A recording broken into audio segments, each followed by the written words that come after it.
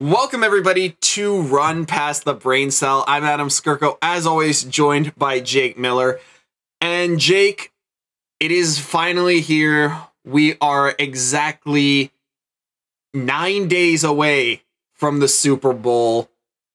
After a thrilling weekend this past weekend of conference championship games, how do you feel about the Super Bowl matchup? We're in the end game. I mean, the Super Bowl matchup is not what I expected, but I mean, at the end of the day, it's the playoffs. Anything can happen, and any team can go to the Super Bowl, whether it be a 1 seed or a 7 seed. So, I think the game will be good regardless, and it's a rematch from only a few years ago. So I think there's going to be some not bad blood, but I think there's going to be some animosity between these two teams.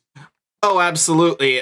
And I will say this, Jake, I'm a little scared because remember, the last time that these two faced off in a Super Bowl, we ended up being in a pandemic afterwards. So I really hope that this isn't foreshadowing again, because God, this take will age like milk. But it is going to be the Chiefs and the 49ers. And Jake, let's start with the Chiefs and how they got there. Kansas City taking down the number 1 seeded Baltimore Ravens by a score of 17-10.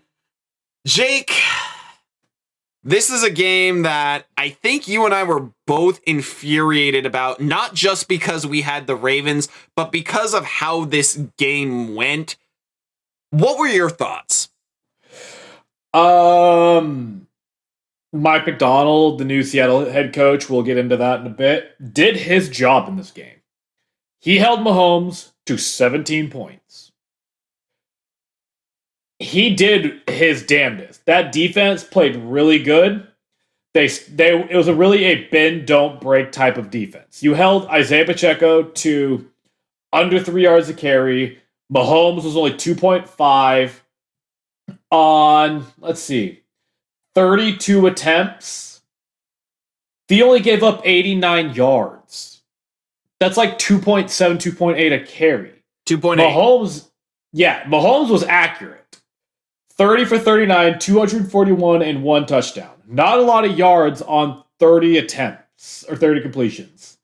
Travis Kelce, I thought going to this game, Hamilton, Queen, and Roquan would be able to handle Kelce. Kelce just said, fuck you, I may be older now, but I can still do my shit. And he got 11 catches, 116 and a touchdown. Rashee Rice did a lot in the short game, 8 for 46, so nothing like big splash play, but when Kelce goes for that much, what do you expect? The thing that I said this last week, it's kind of like which defensive coordinator is going to be able to stop the other quarterback the most. Spagnuolo fucking stopped this offense. They sacked Lamar 4 times, and they got a pick as well. And that's without Willie Gay playing. And I thought, oh, Willie Gay's not playing? Oh, shit. There goes your quarterback spy.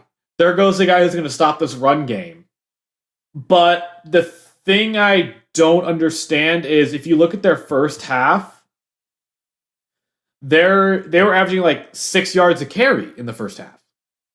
And they only ran it like 8 to 10 times, I think. Going to the second half, they tried to play a fucking air raid.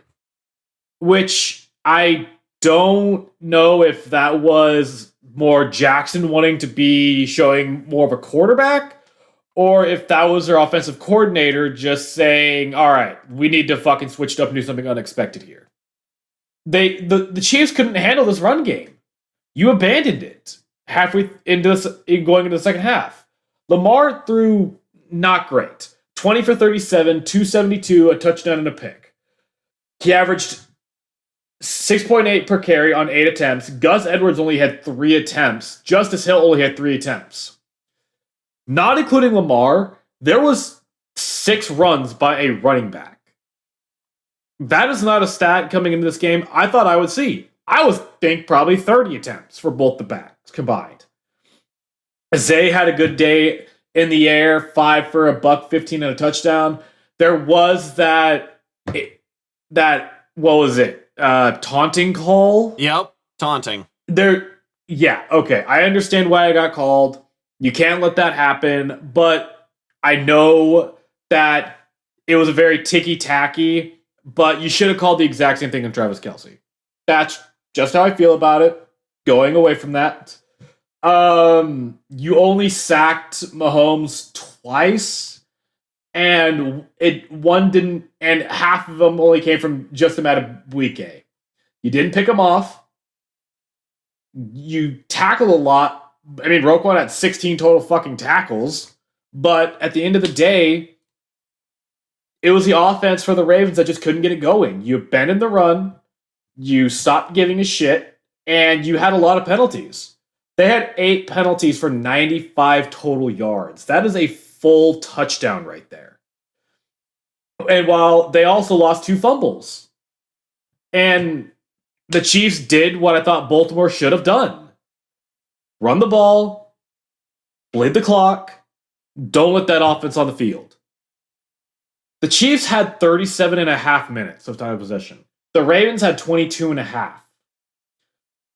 And third down efficiency, 8 for 18 for the Chiefs, almost 50%. You can live with that. Third down efficiency for the Ravens, 3 out of 11. So, I mean, honestly, you had the Chiefs playing more like the Ravens, and the Ravens played more like the Chiefs. Because the Chiefs ran the fuck out of the ball. The Ravens didn't do shit with running the ball. So, I blame the Ravens offense for losing this, and not their defense. Their defense did their job. That offense should have done better. Well, I can't really refute anything you're saying because everything that you say, I pretty much co-sign.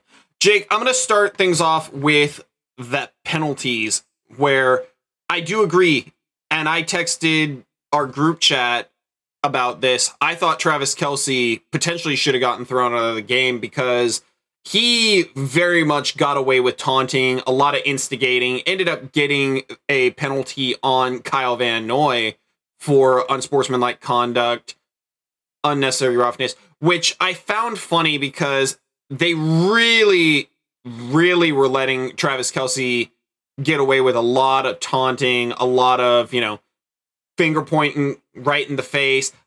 Really, I thought he should have gotten thrown out of the game. Just plain and simple. Now, I don't think the outcome would have changed too much because most of Kelce's damage was done in the first half.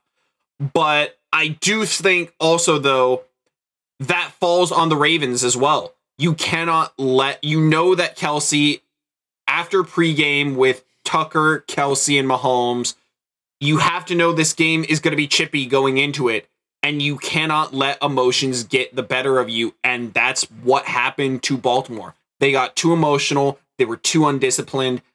The 2 late hits were awful. They were awful. You got one where you damn near clotheslined Mahomes. And then the second one, it was helmet to helmet. I will say this, Mahomes was scrambling. He was getting ready to escape the pocket. You could argue that he potentially was losing his protection, but he's still in the pocket, helmet to helmet. They'll call it every time. And then the taunting penalty on Zay Flowers, that wasn't even ticky-tack, Jake. That I do have to disagree with that. It wasn't ticky-tack because, for one thing, Snead holding him down, pushes him off, that's fine. But you can't stand over him and then spin the ball all on him, basically, or right in front of him. You just can't do that. And he's a young player, he'll learn from that. But plain and simple, in a game of this magnitude, after a big play like that, the last thing that you can have is a penalty that sets you back 15 yards. And then the dive into the end zone, credit to Snead for knocking that ball out before he crossed the plane. But if you saw where he dove, Jake, why are you reaching the ball out? You're going to make it in if you have it tucked in. You dove at the 3. Half your body was in when you landed. There's no reason to reach for there unless it's a do or die, fourth down, gotta have it situation. It was third down, Jake. It was second or third down. Just dive in normal. You get a touchdown. It's a 3-point game. And then the fumble by Lamar early on, Jake, it was one of those fumbles that Lamar, I think the media got into his head. I think he let the outside noise get in his head, and he tried to prove himself to be a pocket passer, and he could only win from the pocket. He did not use his legs enough early on in this game, and that strip sack by Karlaftis was a picture-perfect example. The clock had to be going in your head. If you're 1-2 and before you get to 3, you feel that clock in your head going off, run. Because, Jake, did we not see what Josh Allen did to them? 12 carries for 72 yards last week. The Chiefs gave up 182 yards rushing. And not to mention, Jake, the first carry that Gus Edwards had went for 15 yards on this defense. After that, he got a grand total of 2 more carries the rest of the game, and he did not get a carry until the second half. I don't know where this idea came from that Kansas City had the worst rush defense left in the playoffs of the final 4 teams. Even worse than the Niners, and the Niners was pretty damn bad. I don't know why the game plan was to throw it 37 times. And Jake, like you mentioned with the defense and Mike McDonald, yeah, you gave up 17 in the first half. You did not allow a single point in the second half. At no point were you at risk of getting blown out in this game. Because after halftime, Mike McDonald made the adjustments. Kansas City couldn't move the ball. And Mahomes, credit to Mahomes though, he realized what kind of game this was becoming. And what he ended up realizing is that heavy dose of Pacheco, find Rashee Rice, find Kelsey, don't let the Ravens back in the game. Because, gee, outside of a couple big plays by the Ravens, they were really never in this game. Like, it wasn't as close as 17-10. It really felt more like 24-30-10. Because the Ravens weren't running the ball. They completely threw away their identity.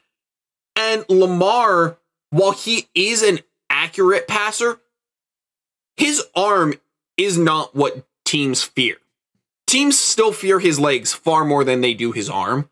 And not to mention, Jake, I think what Spagnuolo did, and I think we might have the blueprint for Lamar, is blitz the living hell out of him. Because we saw against Houston for the first half, Jake, before Baltimore pulled away in the fourth quarter, DeMeco Ryans blitzed Lamar early on quite a bit, and they couldn't really do anything. Now, they adjusted, but there was never really any adjustment here. It was a heavy dose of blitzes by Spagnuolo, and the way they rushed was they rushed up, but they didn't crash. So Lamar, any rushing lanes that he would have had, they were filled up by bodies. Now, nevertheless, I do think that the Ravens, if they run this ball a little bit more, it should be a different story. But there was no threat of the run. And so because of that, likely he throws up his hands. Lamar, I don't care if his hand is thrown up. You have a better view than he does. And you threw it into 3 purple jerseys. 3 red jerseys and 1 purple jersey. Anyone was making that pick and likely was not making that catch. And not to mention, Jake, I'm going to say this right now. You had 5 first downs via penalty given to Kansas City. Now, I understand there was a penalty. I hear you, Ravens fans. I said it right away as well. There was a missed PI on that final drive where Lamar looked over at Likely got shoved. It was clear PI. They didn't throw the flag. I do think they should have. I do think that there was a little bit more of, I think the refs early on didn't want to get too involved, but in the NFL, you're going to end up getting them involved at some point. And hey, they did call penalties on the Chiefs. They called 2 back-to-back holding penalties on Trey Smith that were pretty blatantly obvious. If they hadn't called them, I think you would lean more into the fact of the game was rigged. But it didn't change the fact, Jake, on that second touchdown drive, Kansas City had the ball for 9 minutes. That's something we see Baltimore do to people. It was a complete role reversal in this game. And Jake, I'm going to pass it back off to you. Where do the Ravens go from here? Because you no longer have your defensive coordinator. Todd Monken took a lot of blame, but you're not going to move off of him. Odell is a bit older, but you still have Zay Flowers. You still have Gus Edwards, who I think is a free agent, but you might re-sign because he has shown his effectiveness. Justice Hill is a free agent, but I think you'll re-sign him. I think you'll let J.K. Dobbins walk because ACL and then Achilles in back-to-back years, that it's almost a death sentence.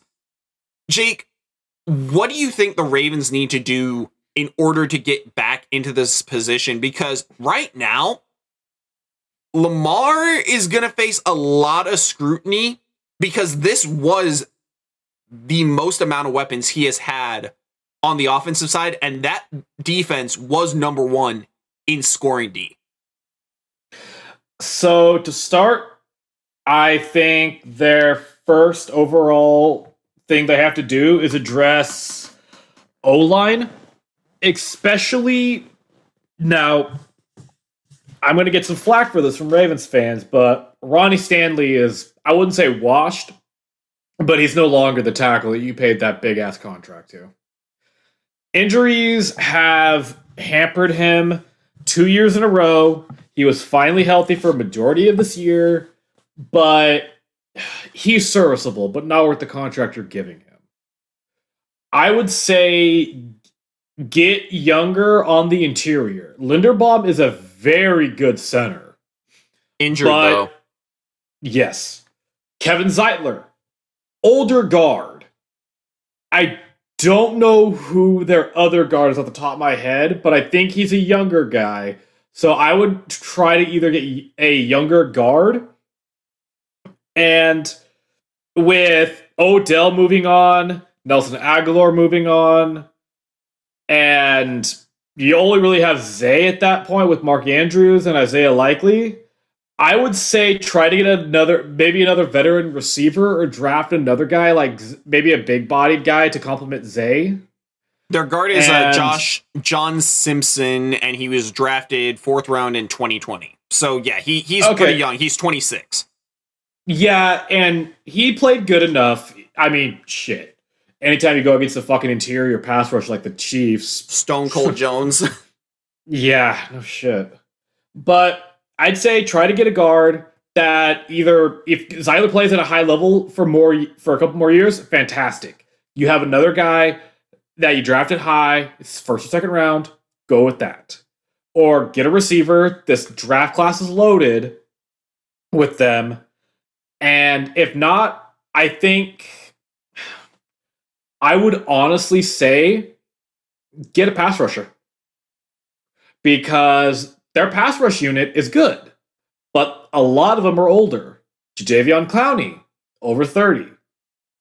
You have Kyle Van Noy, over 30. You gave Michael Pierce a good contract. He's there for the next 2 years. You have to pay Justin Madubuike now. So you have your top 2 interior guys and a situational edge in Madubuike, but you need to get younger at edge. And this edge class, I mean, it's okay. There's some good players you can definitely get up high or in the second. But, I mean, you could even look at corner, because outside of Marlon Humphrey, you really don't got anybody you can really establish yourself with. I mean, Ronald Darby's good, but there's a reason he's been on so many teams these last few years. He's like a combat merc, just jumping from squad to squad. So I will say this. It's actually funny you say that. sorry to cut you off, Jake, but it's funny you say that because that honestly is where I think they absolutely need to address is corner. Because in my opinion, Marlon Humphrey, he played solid, but he had a down year. And as far as your corners go, Jake, Ronald Darby is up there in age. He is not a starter. I'm sorry. Brandon Stevens, he was all right, but Arthur Millette, he's a good occasional guy. Rock Ya-Sin, though, he's a castaway.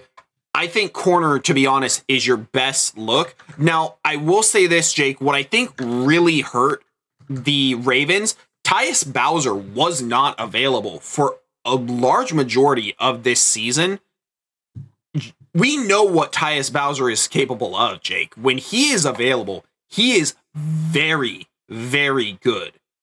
Now, when I look at him, because I'm looking, Jake, I don't even think, 4 months ago, yet to return to practice. So, I mean, you think about that, he was on non-football injury reserve. So, you didn't have Tyus Bowser at all for this season, I don't think.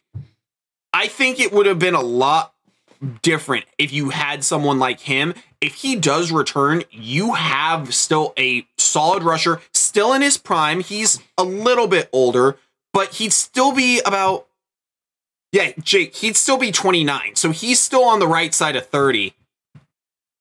And I think the other thing, Jake, you mentioned pass rush. I think Odafe Oweh also had a major step back. And you also mentioned O-line. I think as far as O-line is concerned, Jake, you are absolutely spot on with Ronnie Stanley. I do think that I wouldn't be surprised if they trade up and try and get at least the second or third best tackle. Because, Jake, they're going to be picking, I believe, at 30 or 29, I think maybe at 29, you're not going to be able to have your pick of the litter when it comes to tackles. I don't think they trade up into like the top 10, but I could see them trading up, 12, 13, and actually be able to then get a better tackle because I think, they're going to be drafting at 30. I just looked up. They'll be at 30. Yeah, Jake, I think at 30, if you want to trade up to get a tackle or someone in the interior, you can. But if it were me, I would look at corner. And I think that if he falls to you, I would look for Kool-Aid McKinstry. Heavy man corner, so it would make sense. Now, granted, they played a lot of zone this season, but I do think that having that ability to play man and having a corner that you can march out and play man, it just makes enough sense to me. And then, Jake, we'll touch on the Chiefs here in a minute, but just real quick, what did you think about how Mahomes played specifically? Because I'm not going to say he played fantastic, but I will say this. This was arguably the best game he has played all year because he didn't make any mistakes. He was perfect targeting Kelce. He was 11 for 11 targeting Kelce. And not to mention, Jake, if you took his top two targets in Rashee Rice and Travis Kelce, he was 19 of 20.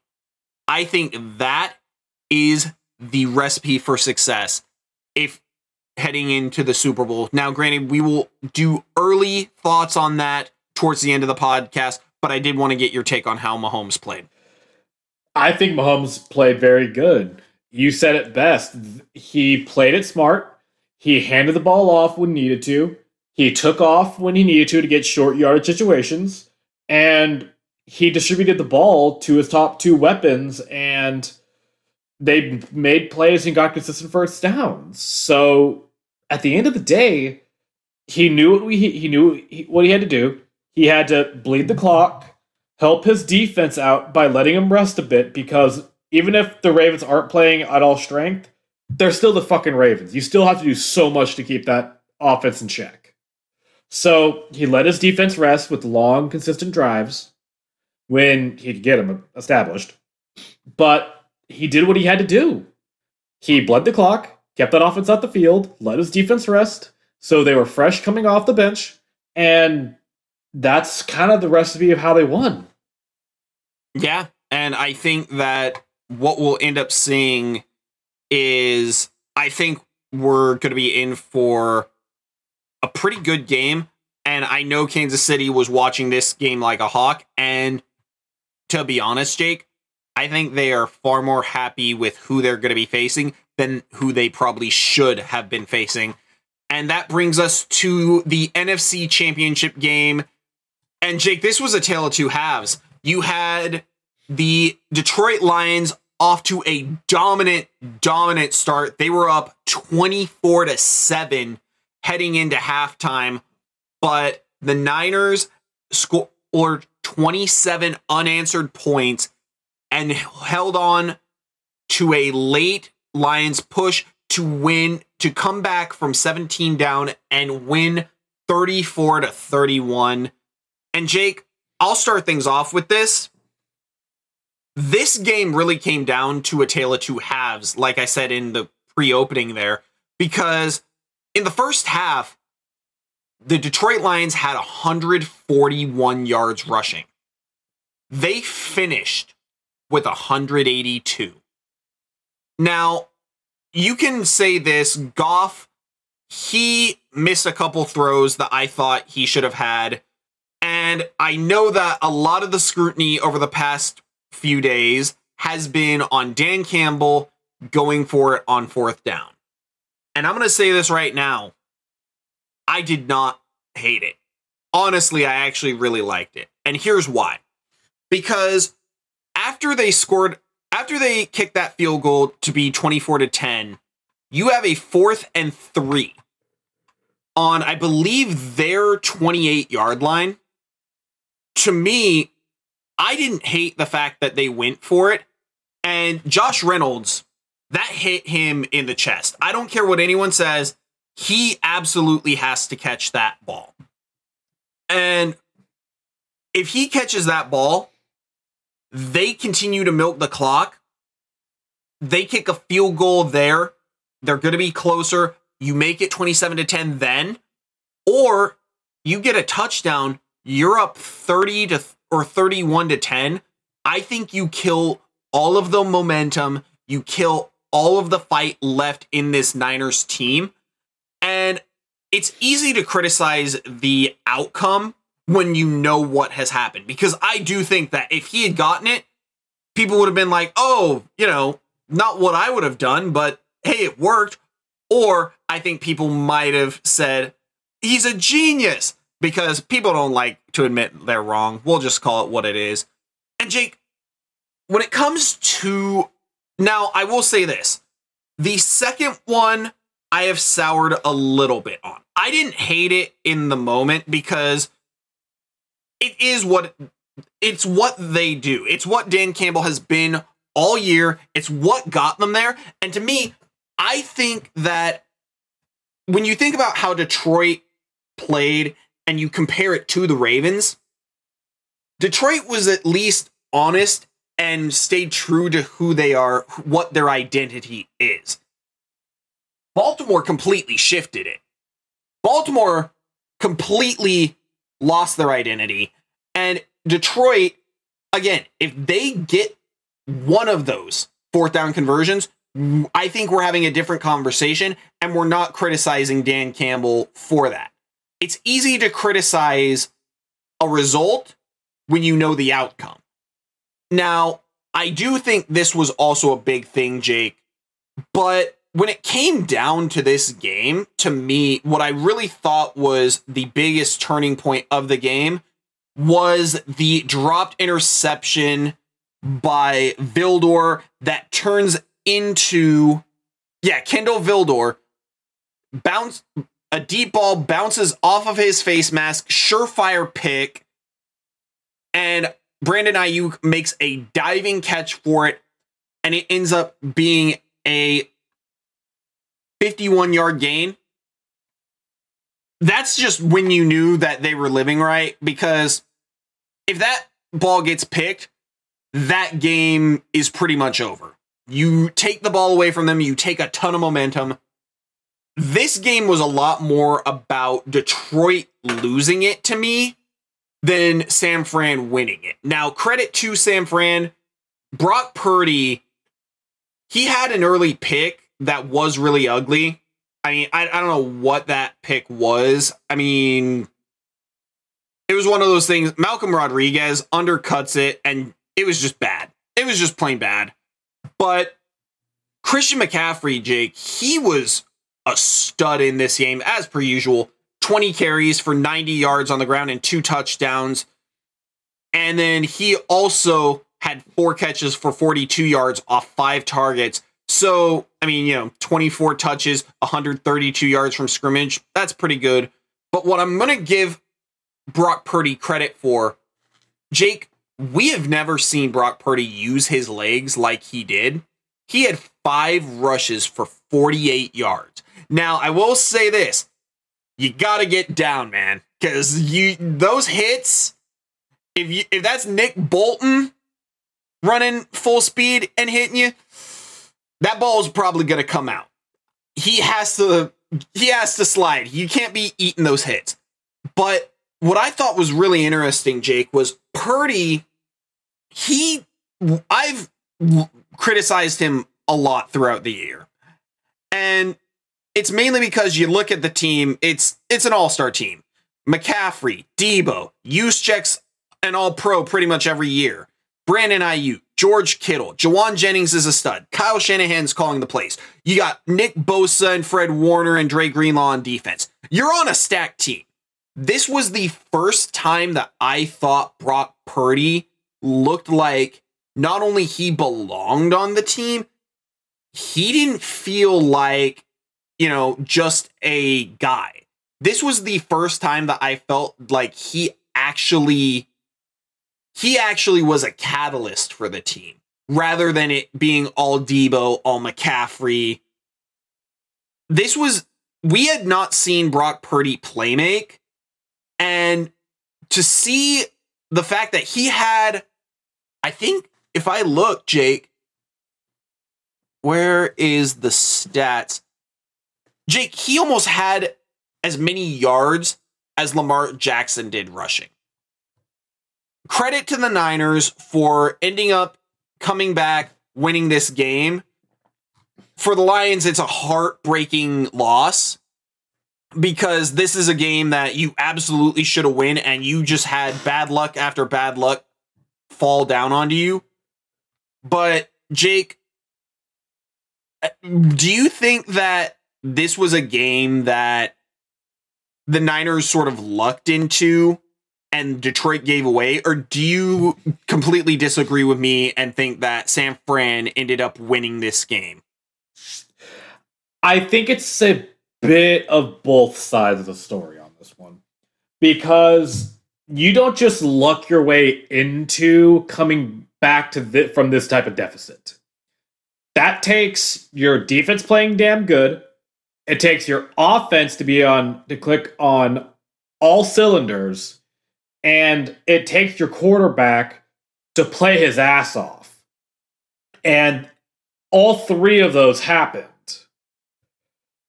Juszczyk got involved in the pass game. Very good. He was blocking incredibly well. George Kittle, only 2 catches, but he did what he had to do. McCaffrey was really good, like you mentioned. 132 total yards on 4 catches and 20 attempts on the ground. Ayuk was phenomenal, especially with that tipped ball that he just caught out of nowhere, and it was just amazing. Debo got fed the ball a lot, and he did what he had to do. And I'll give the Lions one thing. You said it best. They stuck to what got them here. And I agree with that statement. For better or for worse, they stuck to it. Now, how I see it with the field goal situation getting aggressive. The first one, I totally get. You were up, continue the drive, waste more clock, potentially get another touchdown, or get a closer field goal attempt. The second one is the one I have a problem with. Because you were down 3, That's the one where I think you should have just not gambled. So on the 2 fourth down attempts, I agree with the first one. I disagree with the second one. But it's like we said, they stuck to their guns. They did what got them here, and it just didn't work out. Being aggressive is a two-way streak. It can bite you in the ass, or it can pay out and win you games. So I think that you kind of just saw this team. I don't want to say shit the bed in the second half, but I mean, they just couldn't get anything going. Whether it was just the Niners defense shutting them down and they just couldn't make the plays, or just, I don't know, honestly. At the end of the day, I think the Lions, I think they could definitely come back and be in the spot again, because the NFC is the NFC. It's the weaker of the two conferences. So I think anything is possible on that front. And the Niners are still a dominant team. In my opinion, they're still a top 2 team in the NFC. And the sky's the limit with this team. Now, you have to pay some people.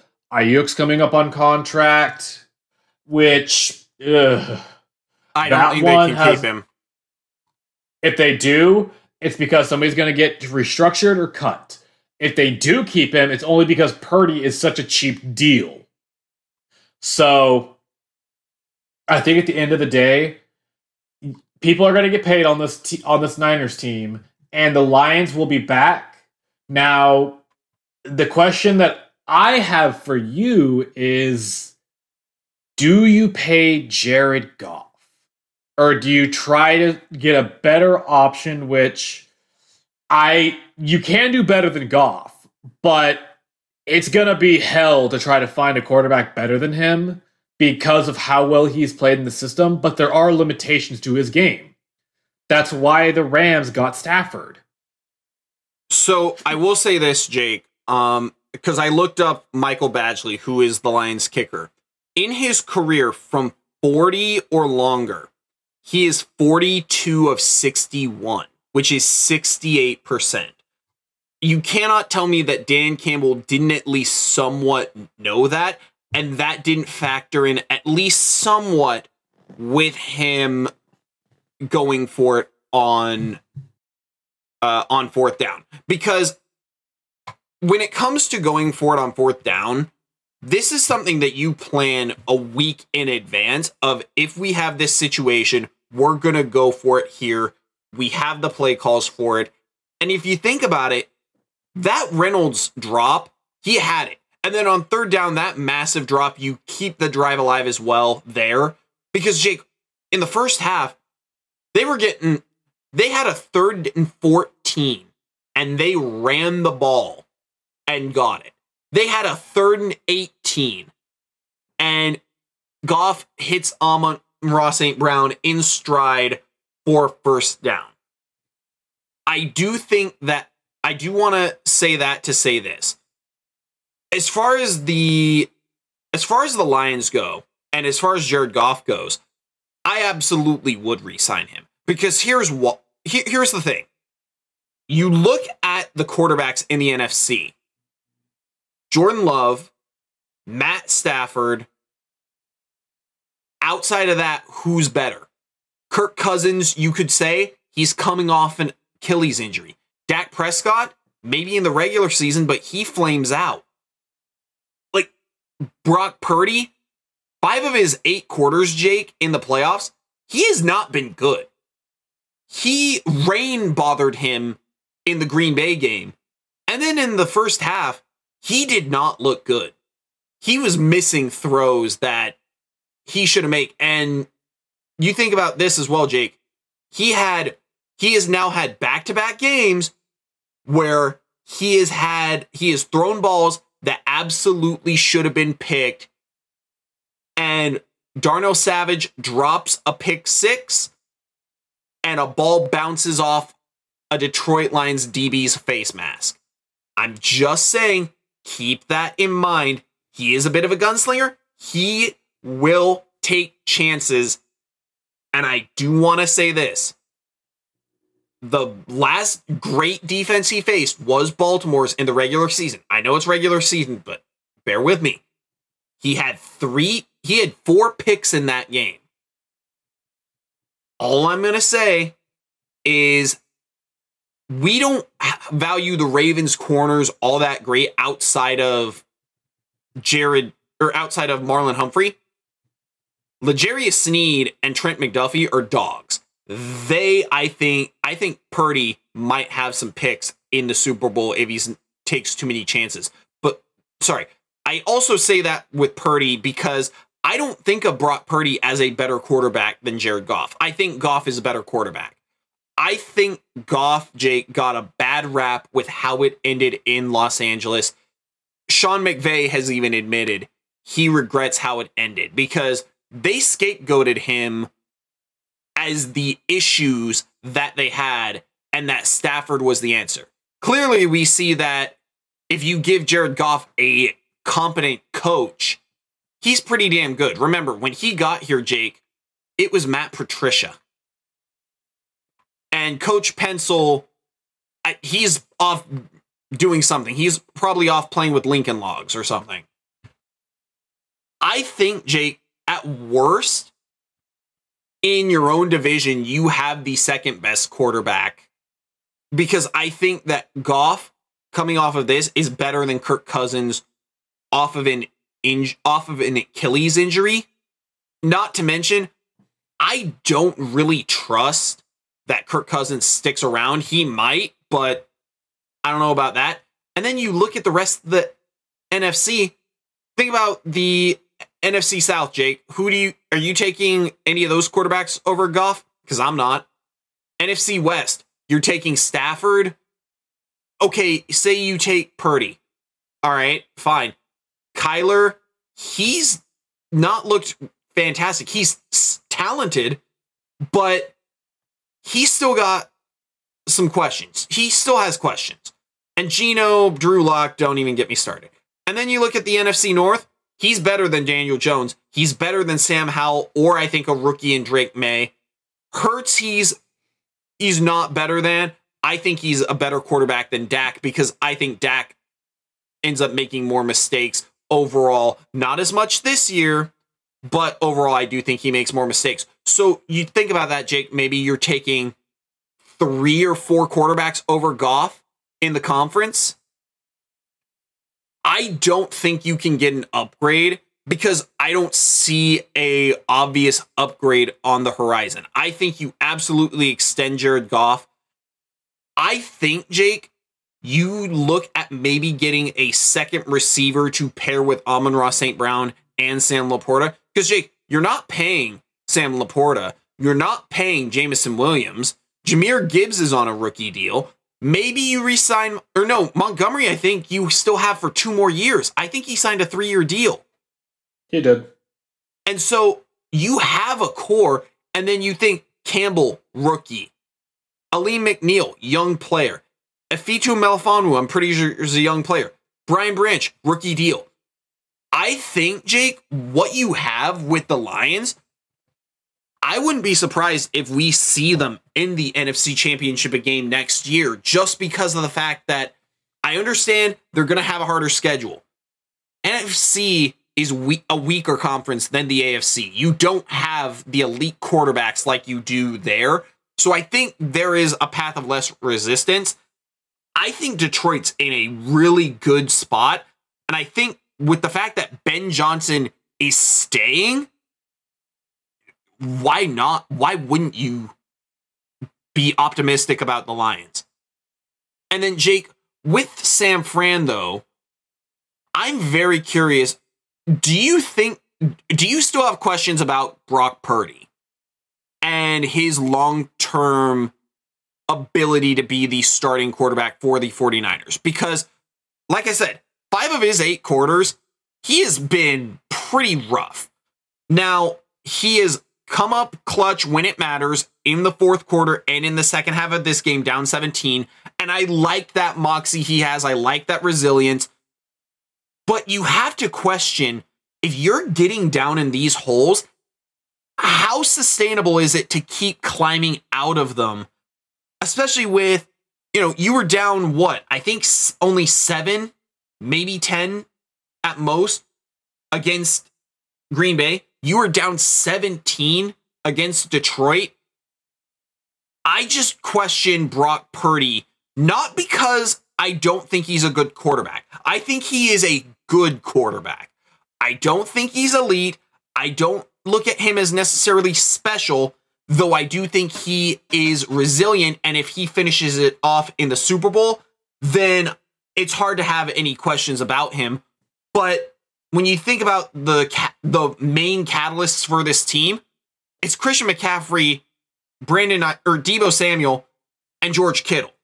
I look at them as the main catalysts of this team. I can't quite put Brock Purdy on their level yet. What do you think? I mean, Purdy's limited what he can do, yes. I see him currently as, I'd say, about a more mobile Jared Goff. Now, he's not the thrower that Goff is yet. He's only been in the league for 2 years. And he's only had about a year and a half of starting experience. So, who knows what he's going to be in the future. But he's a more mobile Jared Goff when Goff was in the Rams system. That's kind of how I see him right now. I think he can evolve. Any player can get better. With the amount of effort that I think he's put into the league so far, from when he was drafted to now, there is a mountain of a difference. I think that the weapons he does have, yes, the separation metrics of how far the average catch radius is from the nearest defender is usually top 3 in the league, if not first in the league. So, the scheme that Shanahan deploys, his weapons, I see where you're coming from, and I do agree to a good extent that, yeah, okay, he's not the main catalyst, but Jimmy G got them to a Super Bowl. If it wasn't for this kid getting injured last year, he'd probably be in the back-to-back Super Bowls against the fucking Chiefs. I think they would have beat. I think they would have beat the Eagles if Purdy was actually healthy. I'll stick to my guns on that one at least. But that was last year. This is this year. I will. The reason why I challenge that is because early on, the first 2 plays, he was basically in the arms of Hassan Reddick. That defense for Philly was the Grand Canyon difference between what it was this year. So that's the only reason why I would be a little iffy to say that they would have, because Philly was damn near perfect, and Jalen Hurts was playing at an MVP level. Mm-hmm. But as I was saying, I think you don't just lead a team to a conference championship game and then to a Super Bowl in back-to-back years with. Yes, he has, like we've talked, he has a top 3 offensive-minded head coach. He has arguably the best weapons in the fucking league. He has a Hall of Fame left tackle and a average at best starting O-line, everything else. But you don't just lead a team to these things without being good. I think he's good enough to get the job done. I think he could go to anywhere in the NFC and be a starter. Now, will he have the results that he has with the Niners? Probably not. But if you put him in almost any other team in the NFC, he will be a decent starter. I'm not going to say a good starter like he is with the Niners, but I would say he would be a decent enough starter that he would literally be like one of those stopgap guys, or maybe have like 3 teams in 10 years type things. But I think that the kid's good. At last year, I was on the lower end of him, but I've warmed up to the kid. I think he's mobile. He's not super mobile, but He can get the job done. And he doesn't have the strongest arm in the league, obviously, but he's accurate when he needs to be. He has the moxie that you need to be a starting quarterback in this league. He knows how to lead his team, and he knows how to rally his team, which are some of the most important things you want in a quarterback. And another thing, his willingness to be coached is something you can't undermine with this kid. I think he is good where he is. If he gets better, great. If he doesn't, he's still a decent quarterback. But kind of moving on from this, Adam, where do you see the Lions going from this direction? Well, I sort of touched on it before. I do think that for them, what I would really focus on is maybe getting a second receiver to pair with Amon-Ra St. Brown and Sam Laporta, because you are so young and you have young weapons, and Ben Johnson is staying as OC at least for another year.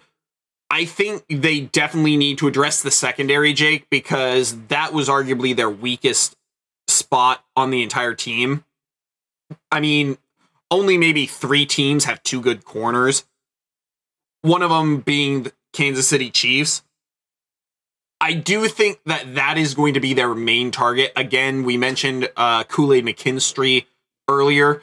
I do think that he would be a really, really good corner to add for them. If you wanted to, you could try and get a pass rusher to bookend with Aiden Hutchinson, but you have the middle of the field with Jack Campbell covered. Derek Barnes also played pretty well over the year. I think that's mainly where they go. Is if you were to ask me where I think their main thing, like the top things they would need, I think it would probably be corner, receiver, edge, and then maybe if you want to look at a center, because Frank Ragnow has been so banged up. I agree with those. I would say receiver they're fine at. I think Amon-Ra, Jameson, and Sam Laporta are a damn good trio. I would maybe get a big receiver in the draft in the later rounds, maybe 3rd or 4th, because Reynolds isn't it. He's good at points, but I mean, he has had drop issues, not just in the championship game, kind of all throughout the year. So I'd say get a 3rd receiver in the later rounds. I'd say your top 2 picks have to be fucking corner and edge. Because your safeties, yeah, they're pretty good safeties. As long as if they can retain CJ Gardner-Johnson, their safeties are okay. You don't have to touch that. If they don't keep CJ Gardner-Johnson, they probably need to look at safety, cornerback, and edge for the top 3 picks. But maybe even get what I think is get an edge in free agency and to pair with Aiden. And what I think they really need is a penetrating 3 technique at defensive tackle. Because Aleem McNeil is a nose tackle with plus pass rush. But if you get an actual 3 technique in there, I think this team could be scary with their pass rush. Because we both love Levi Onwuzurike coming out of Washington. But he hasn't stayed healthy, and he hasn't progressed like we thought he would coming out a few years ago. So he was supposed to be that penetrating 3 technique originally. It hasn't happened.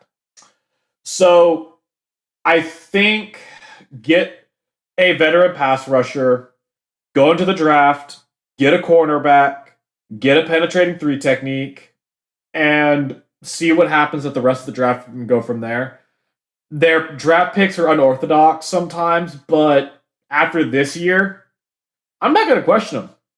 Because I questioned the fuck out of them when I saw Jahmyr Gibbs go 12th, Jack Campbell going 18th, and Brian Branch, then Hendon Hooker.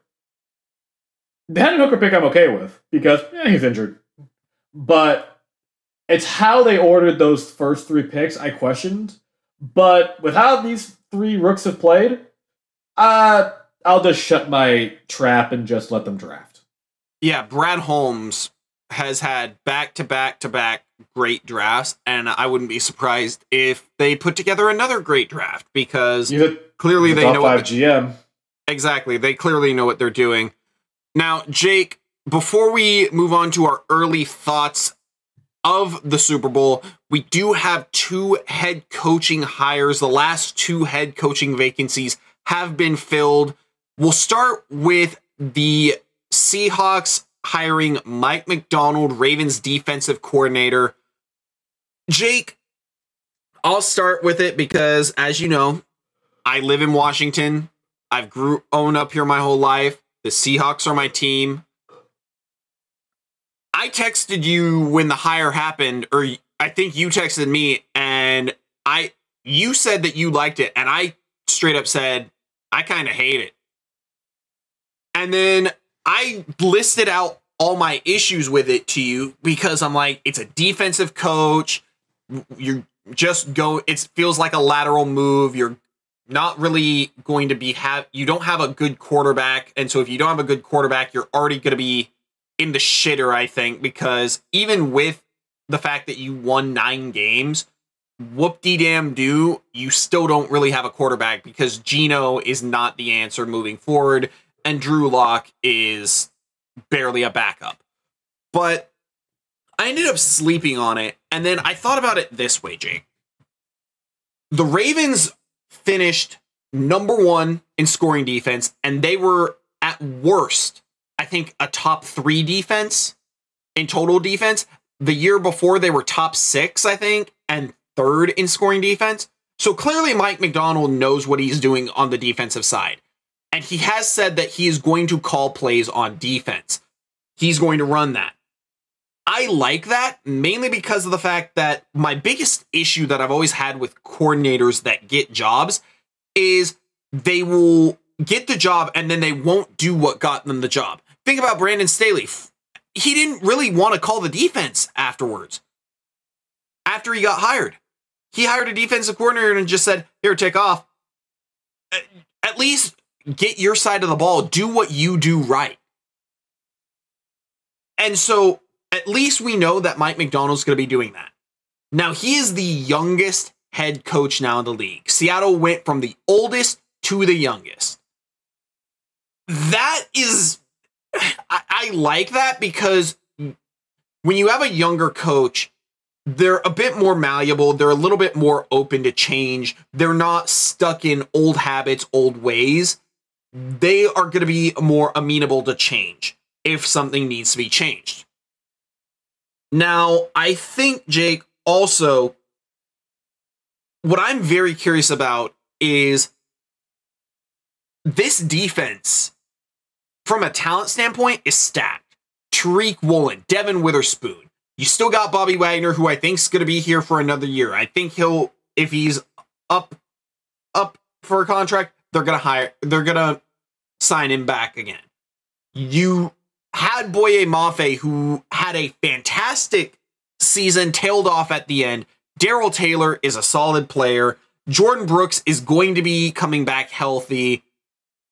I think this team, Jake, overall, and you had Julian Love, who played extremely well. You still have Quandre Diggs. Jamal Adams, I think you're going to move off him because he just can't seem to stay healthy. I think, Jake, as far as from a defensive standpoint, I don't hate the hire, and I actually quite like it now overall. Now that I've slept on it and actually ran through what he can do rather than just focus on what he can't do. And the fact that you still have John Schneider drafting, he's going to have probably the majority of the control now of the draft, because that was the biggest issue that I really had with Pete, was for a long time, they just had weird drafts. Why are you taking running backs back-to-back years in the second round? Why are you taking a running back in the first round? Why are you taking a pass rusher that really wasn't all that great in the first round? The drafts were just weird. And then you've seen back-to-back in the last 2 years, Jake, They've got 2 good tackles. They got a good wide receiver in ASN. They've had decent pass rushers that they've gotten. You have 2 bookend corners that are just dominant. And even though Woolen had a rough year, I think that as far as a brain trust goes, with McDonald and Schneider being able to coexist a lot better than Pete and John Schneider, because Jake, remember, Schneider was going to leave for the Lions before they finally said, okay, you can have some more power back. He was fed up with Pete. I think that it's going to be a bit of a culture shift from the fun-loving Pete Carroll to a little bit more buttoned-up Mike McDonald. But I'm very curious about it. I am cautiously optimistic, but what do you think? So, I am fairly optimistic. The biggest thing I want to see from Mike McDonald is, obviously, you said it, he's going to be calling the defense. I want to see them hire a veteran defensive guy who's been in the league for a long time, have him kind of be the guy that helps out this first time head coach. And, stick to a 4-3. That's a scheme that works for this team, and I think it will work with the team very well. Well, I think it's funny you say that. Sorry to cut you off, Jake. You're good. They did hire Leslie Frazier as assistant head coach. Yeah, and he has been an OC before, so that helps on the offense side of things. I like that hire. But the biggest thing I want to see is who's going to be your offensive coordinator. Because the only guy I have seen linked to them is apparently they're interested in Ryan Grubb, who is a former Washington Husky offensive coordinator, and now he's Alabama's brand new offensive coordinator. Now, I wouldn't hate that hire. I'm just not too familiar with Ryan Grubb's game and his schematics for his schemes. So I have to do a little more digging on that one, but I think the biggest thing for the Mike McDonald hire, for me to go from liking it to loving it, is who is your OC going to be? Kind of going from that, I want to see how Schneider and McDonald work in tandem. I think that they will get along just fine. I don't think McDonald is going to get too big for his britches like Carroll did and try to take power away from Schneider. They wouldn't have given McDonald a 6-year contract if they thought that was going to happen. So I think it will work out in the end. I think they have to hit the quarterback position. And there's a couple holes on defense. You have some aging players. You still have to get your pass rush kind of figured out. But at the end of the day, you have good players where you need them. Just get an interior offensive lineman, get a quarterback, and go from there. Not to mention, Jake, I do think what I find also really interesting with Mike McDonald, and I actually do like this. So this was during the introductory press conference. John Schneider, apparently he was listening to a podcast about hiring, and what he heard was, regardless of the industry, it's all about who's changing the marketplace. And so when they were interviewing, they wanted to figure out who could change the marketplace or who could be a disruptor. Mike McDonald definitely fits that with the top-ranked defense. And Jake, the fact that Seattle was willing to wait until after the Super Bowl, if the Ravens had gotten there, to interview him and to hire him, says a lot about how much they wanted this guy. And I definitely think that the other thing that I'm going to be a little bit more optimistic about with Mike McDonald is that the scheme that you want to run, are you going to make it? Obviously, we saw what the defense can do, and I have no doubt that it can be extremely complex. All that I would be worried about is, do you have the players that can learn that defense? Because like you said, Seattle has almost always been a 4-3 team.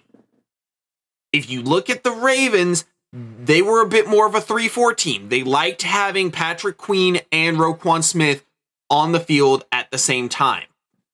I could see that happening with Jordan Brooks and Bobby Wagner. Granted, Brooks was a bit more used as a outside backer, but basically Bobby Wagner 2.0, a little bit more on the outside. I just worry about that a little bit, mainly because of the fact that it has been mentioned that some players just don't like when schemes change from 4-3 to 3-4 or 3-4-4-3.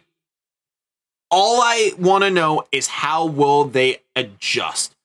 But I do think that this is going to be a very, very interesting hire. If they do get a solid head coach, or solid offensive coordinator, because I think at worst McDonald's going to be solid.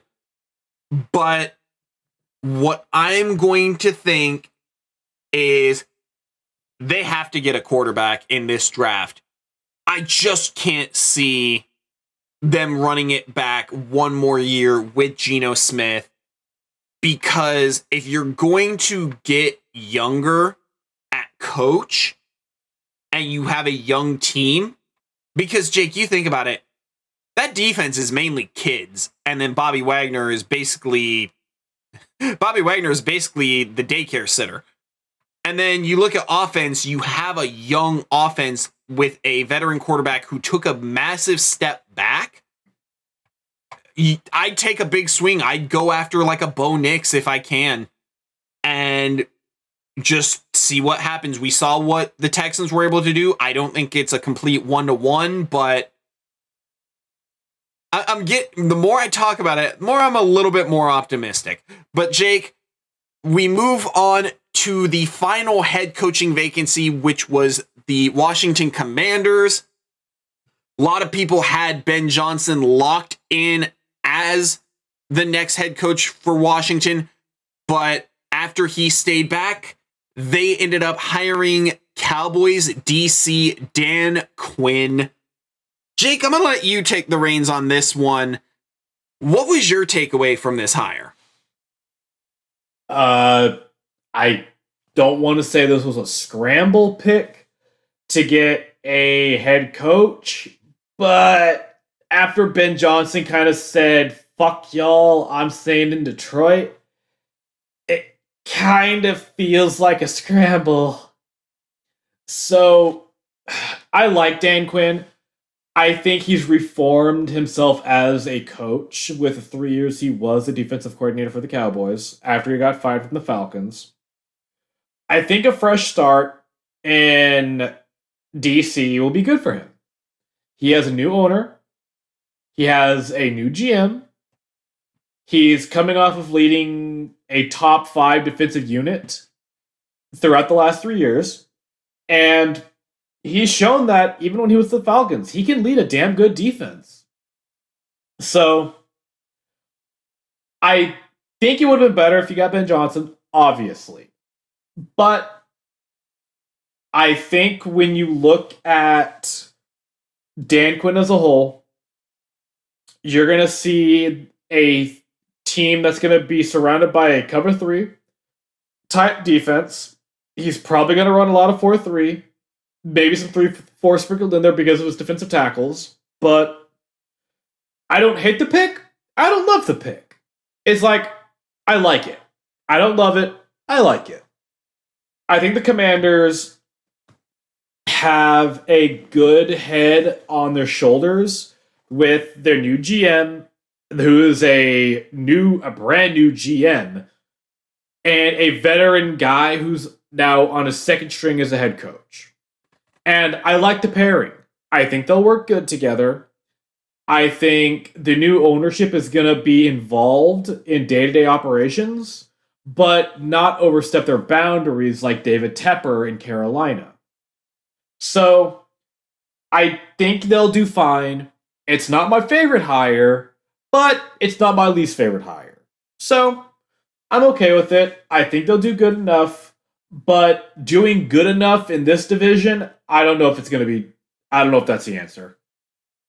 Well, Jake, I felt like you sugarcoated it a little bit, and you were extremely kind. I'm not going to be. I think that this hire is a step backwards, or at least a lateral move. Kind of what would have happened if it had been Dan Quinn to Seattle. I think this is a joke of a hire. I like Dan Quinn. I think Dan Quinn as a head coach, we have seen the positives. Solid defense builder, solid culture builder. In Atlanta, he coached pretty damn well. I thought he had a 28-3 lead in the Super Bowl, and he ended up choking it with Kyle Shanahan as his OC. Definitely, he obviously should have ran the ball a little bit more, but that does fall on the head coach. And Jake, in 6 years, he only made the playoffs twice. I do just want to say this. What was the last thing we saw Dan Quinn doing, Jake? We saw him leading a defense that was down 48-16 against your Green Bay Packers with Jordan Love, a first-year starter, Aaron Jones. Say we love Aaron Jones, but he is 30, which is pretty old for the running back. That's usually the dead zone for the running back, unless you're Derrick Henry, in which case I don't think that man's human. And kids at receiver and tight end. The youngest offense, the youngest team, I believe, since the 1970 Bills. 70 or 71 Bills. We can't unsee that. That is the last thing that you have done. What have you done for me lately?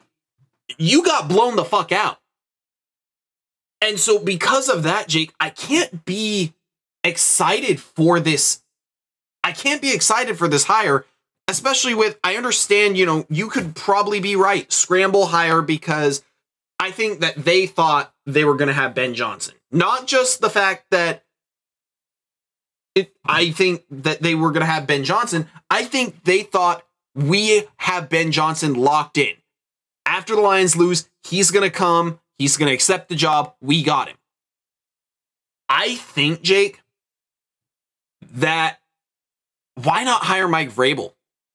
A guy who, to me, got scapegoated in Tennessee. A guy who lost a power struggle. And a guy who we've seen establish a winning culture. He had marginal quarterbacks with Ryan Tannehill and what we saw of Will Levis and Malik Willis, who we don't look at Malik Willis as a game changer, and Will Levis we just don't know yet. And Derrick Henry, and basically a bag of chips, Jake. Because after A.J. Brown left, it was basically Derrick Henry and some exercise equipment. Because there wasn't anything else. Toys. No, the Misfit Toys would have made a better team. But, Jake, you just think about that. I don't understand what. And maybe they did try and reach out to Mike Vrabel. I don't know if they did, though. I don't remember them interviewing Vrabel. But why not go for a head coach that has a winning record, can establish a winning culture, has made it to a conference championship game, and say what you want, he lost to Mahomes, and he had a lead at one point in that game before Mahomes. And that's with Ryan Tannehill. I think as far as Dan Quinn goes, Jake, I can't see this as anything other than an abject disaster, just because of the fact that we don't know what your quarterback is going to be.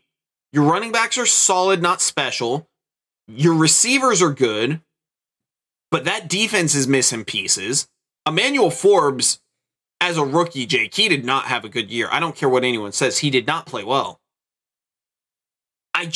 There's so much uncertainty with this organization as a whole, that I can't help but feel like this was a bit of a panic move, a bit of a safe move, and I just can't. Jake, I think that this was the one head coaching hire that could be one and done, potentially right after the season. We could be looking at a Steve Wilkes situation in Arizona, where gone. Just after 1 year, I think that he's going to be gone. I don't like the hire at all, and Washington, you got rid of Dan Snyder, which was a victory last year, and you're starting off with arguably the worst coaching hire out of the entire group, which is saying something because one of those teams that hired was the Panthers, and we know that David Tepper is a bum-ass loser. But Jake, wrapping things up, winding down for this edition of Run Past the Brain Cell, we do have a Super Bowl in 9 days. The Chiefs and the Niners. Jake, talk to me. What are your early thoughts on this matchup as we head into a rematch? I think the Super Bowl is going to be a very good one. I think it's going to be a very balanced game. I think it's going to be close. I don't really know which team will win it because I don't feel safe taking either one of them. Because I could see multiple things happening where either defense just locks down or it turns into a freaking shootout. So I think it'll be, like I said, a good one. It's going to be not a revenge game, like I said earlier, but I think there's going to be some animosity from the Niners against the Chiefs. So you are going to see, I think, the Niners play their asses off, and they're going to step up. Now, the Chiefs will respond in kind, and they're going to freaking put their pedal to the metal and try to win this. Because if they do, that is 3 Super Bowls in 4 years. That's a dynasty. And the last dynasty you can really talk about was the Patriots with Brady and Belichick. So I think that it's gonna come down to, honestly, I'm going to say it's going to come down to the running backs. I think how the Niners respond to Pacheco and short yardage situations versus how Spagnuolo is going to handle CMC and him handling CMC in the pass game. Because if you're down Willie Gay still in this game, I don't think you are. I think he is going to play. You have a guy that can at least try to take McCaffrey on. But we've seen a lot of people try to take McCaffrey on this year, and pretty much no one has succeeded in that feat. So I think the quarterbacks are going to do enough, but I think the Super Bowl MVP is going to be a running back. So it's funny you say that, because what I was actually going to open my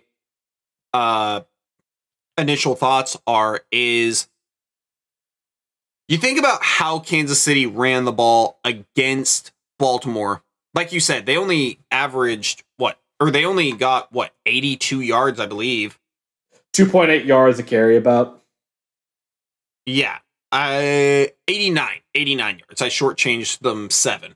But Jake, you think about that, but you also think about what we saw happen to the 49ers in the first half of the Lions game, what we also saw happen to them playing the Packers.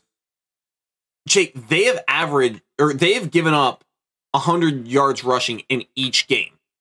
Even Detroit, after having a $141, they finished with 182 yards rushing.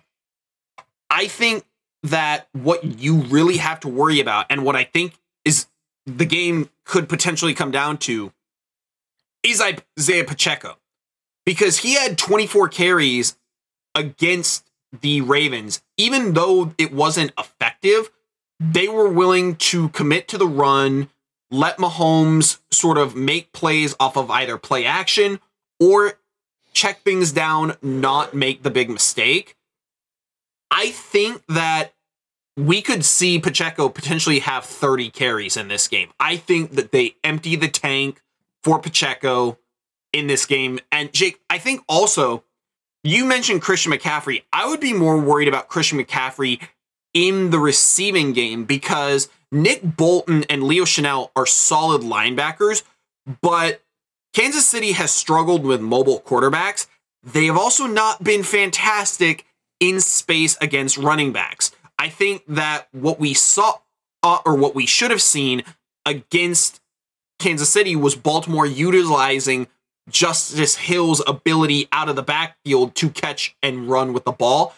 I wouldn't be surprised if we see Christian McCaffrey, Kyle Shanahan scheme up more passes for McCaffrey and Deebo Samuel, maybe some more screens, because that is what they like to do. They are a screen team galore. Now, Jake, looking at the betting lines, originally San Fran opened up as a 2.5 point favorite, and it did get bet down to 1.5 for San Fran.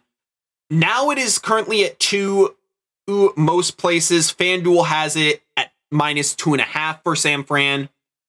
Early right now, if you were to ask me which side I would take as far as betting goes, I would lean towards Kansas City getting points, because here's the thing, Jake. If you broke down these rosters, and San Francisco has a stacked roster, with Kansas City, I'm getting the better quarterback. I'm getting the better coach. I know people like Shanahan, but he has not won enough big games. Andy Reid has made it to conference championship games with marginal quarterbacks, and Donovan McNabb, look, he wasn't that great. Chill. I'm getting the better tight end. I think Kelsey is a better receiving tight end. Kittle is the most complete tight end. But I do think that Kelsey right now is playing better than Kittle. I'm getting arguably the better O-line. I am getting, at least in this playoffs, I'm getting the better defense. And underrated, I'm getting the better kicker.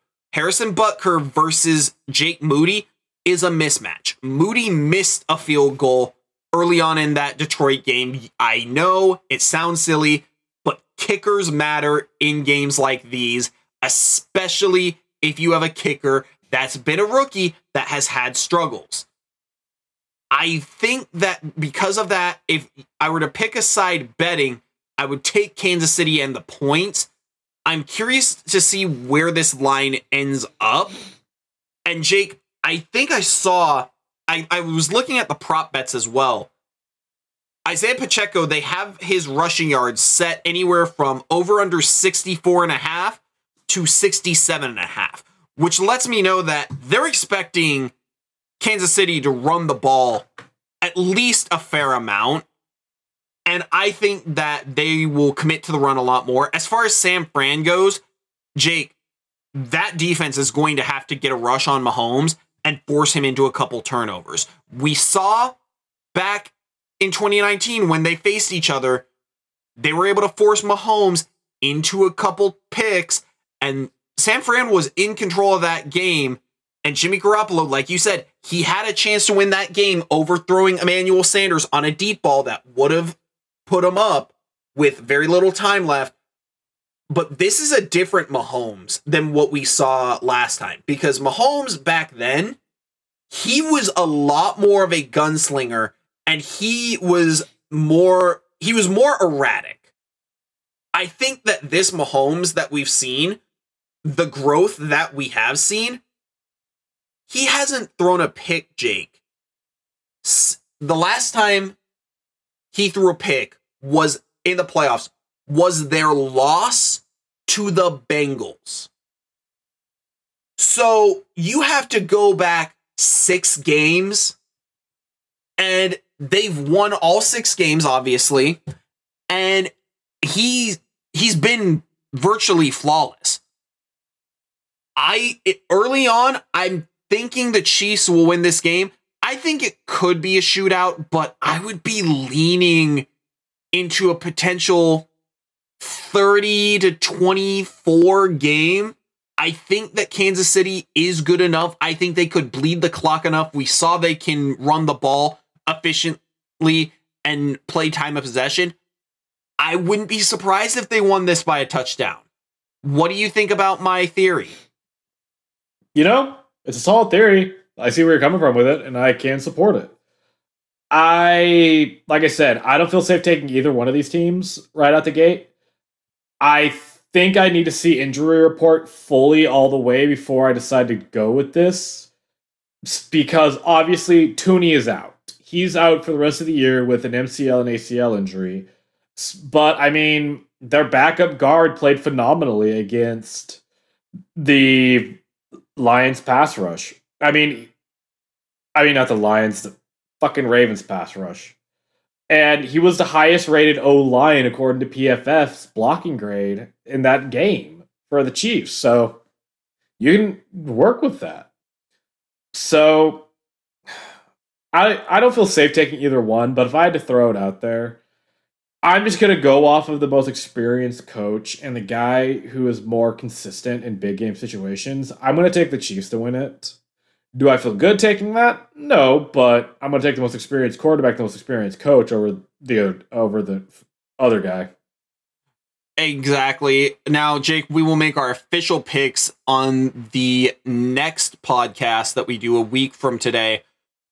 I do want to float this real quick before we go. This is sort of our closing thoughts, Jake. This game, to me, is going to prove one of two theories. And I was listening to one of the, daytime talk sports shows. And I find this interesting. If the Chiefs win, I think this will further establish that you all but need a superstar quarterback to win Super Bowls. Or at least a A to A- quarterback, maybe a B+. Because so like Kirk Cousins minimum? I think slightly better than Kirk Cousins. I don't know if Kirk could win a Super Bowl, but I think he could get you to a conference championship game. But I think you need a quarterback with a little bit of special. Because what we're seeing, Jake, with this game is it's a case of best quarterback coach combo versus arguably the best roster. And so if the Chiefs win, I think it'll further establish the quarterback sort of market and quarterback philosophy that you need a star to win the Super Bowl. You think about the quarterbacks that have won the Super Bowls over the last 10 years, Jake. Nick Foles is an outlier. And Carson Wentz played like a star throughout that entire year. Brady, Mahomes, Aaron Rodgers when he was in his prime, Russ in his prime.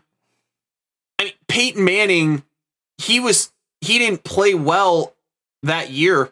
He was still pretty much a star. And you just think about things like that. Stafford is a star. If the 49ers win, there might be a bit of a shift in mindset where you can potentially have a B- quarterback that you don't pay and you just stack the roster if you can with all stars and all pros. Because I think if the 49ers win, I don't see them signing Brock Purdy. I actually think that Brock Purdy, Jake, might end up getting moved off of, and they just reset the quarterback clock. Because I wouldn't be surprised if Shanahan thinks, well, I got to one with Garoppolo and probably should have won. I got to one with Purdy and I won. I wouldn't be surprised if he gets in his head that he doesn't need a star quarterback and it's his scheme and his roster, not a quarterback. I think that's what this is going to come down to. And it's sort of the two philosophies that we have in this game. and it's interesting to see which one will come out on top. So I think we should do our picks because, just see if anything changes for how we think next week, depending on how the results are. Because, it's a Super Bowl. I think we could have multiple takes on it and go from there. So my early pick is Chiefs. My early pick is Chiefs. What score you have for it? I do think that Kansas City can win a little bit bigger than 3 points. I do think it'll be close-ish, but I'm going to say Kansas City is going to win 27-20. Okay. I have Kansas City winning by 4, and I kind of think it's going to be a 31-27 game. Okay, I think so it's going to be a little more higher scoring. I'm taking the over because I think you have two very good offenses, and, I think they're both going to manipulate. You have two damn good offensive coaches, and I think they're going to find ways to manipulate the defensive coordinators. Even though Spags is great, Shanahan, I think, can do what needs to be done, and he's going to target the weakness in the run game. So Jake, I'm looking at the over-under right now, 4 total points. My score of 27-20 would be right at the under of 47.5. So you'd be at 58. Definitely a high-scoring game. I'm very curious if that will end up happening. And we have to wait a week before we can see what happens, but you best believe that we're going to be keeping an eye on all the news that could come out, injuries that happen during practice, anything like that. So thank you all for listening to Run Past the Brain Cell. Make sure to check us out on Spotify, the iHeartRadio app, Apple Podcasts, or wherever you get your podcasts. Make sure to follow and subscribe so you never miss an episode. And Jake, you want to sign us off with anything? Whatever team wins, don't be a douchebag and accept the win with grace, and accept the loss if you do lose with grace. It's football. You'll probably be back in the playoffs next year, and who knows what's going to happen. All right. For Jake Miller, I'm Adam Skirko. We'll see you next time. Take care. Take it easy.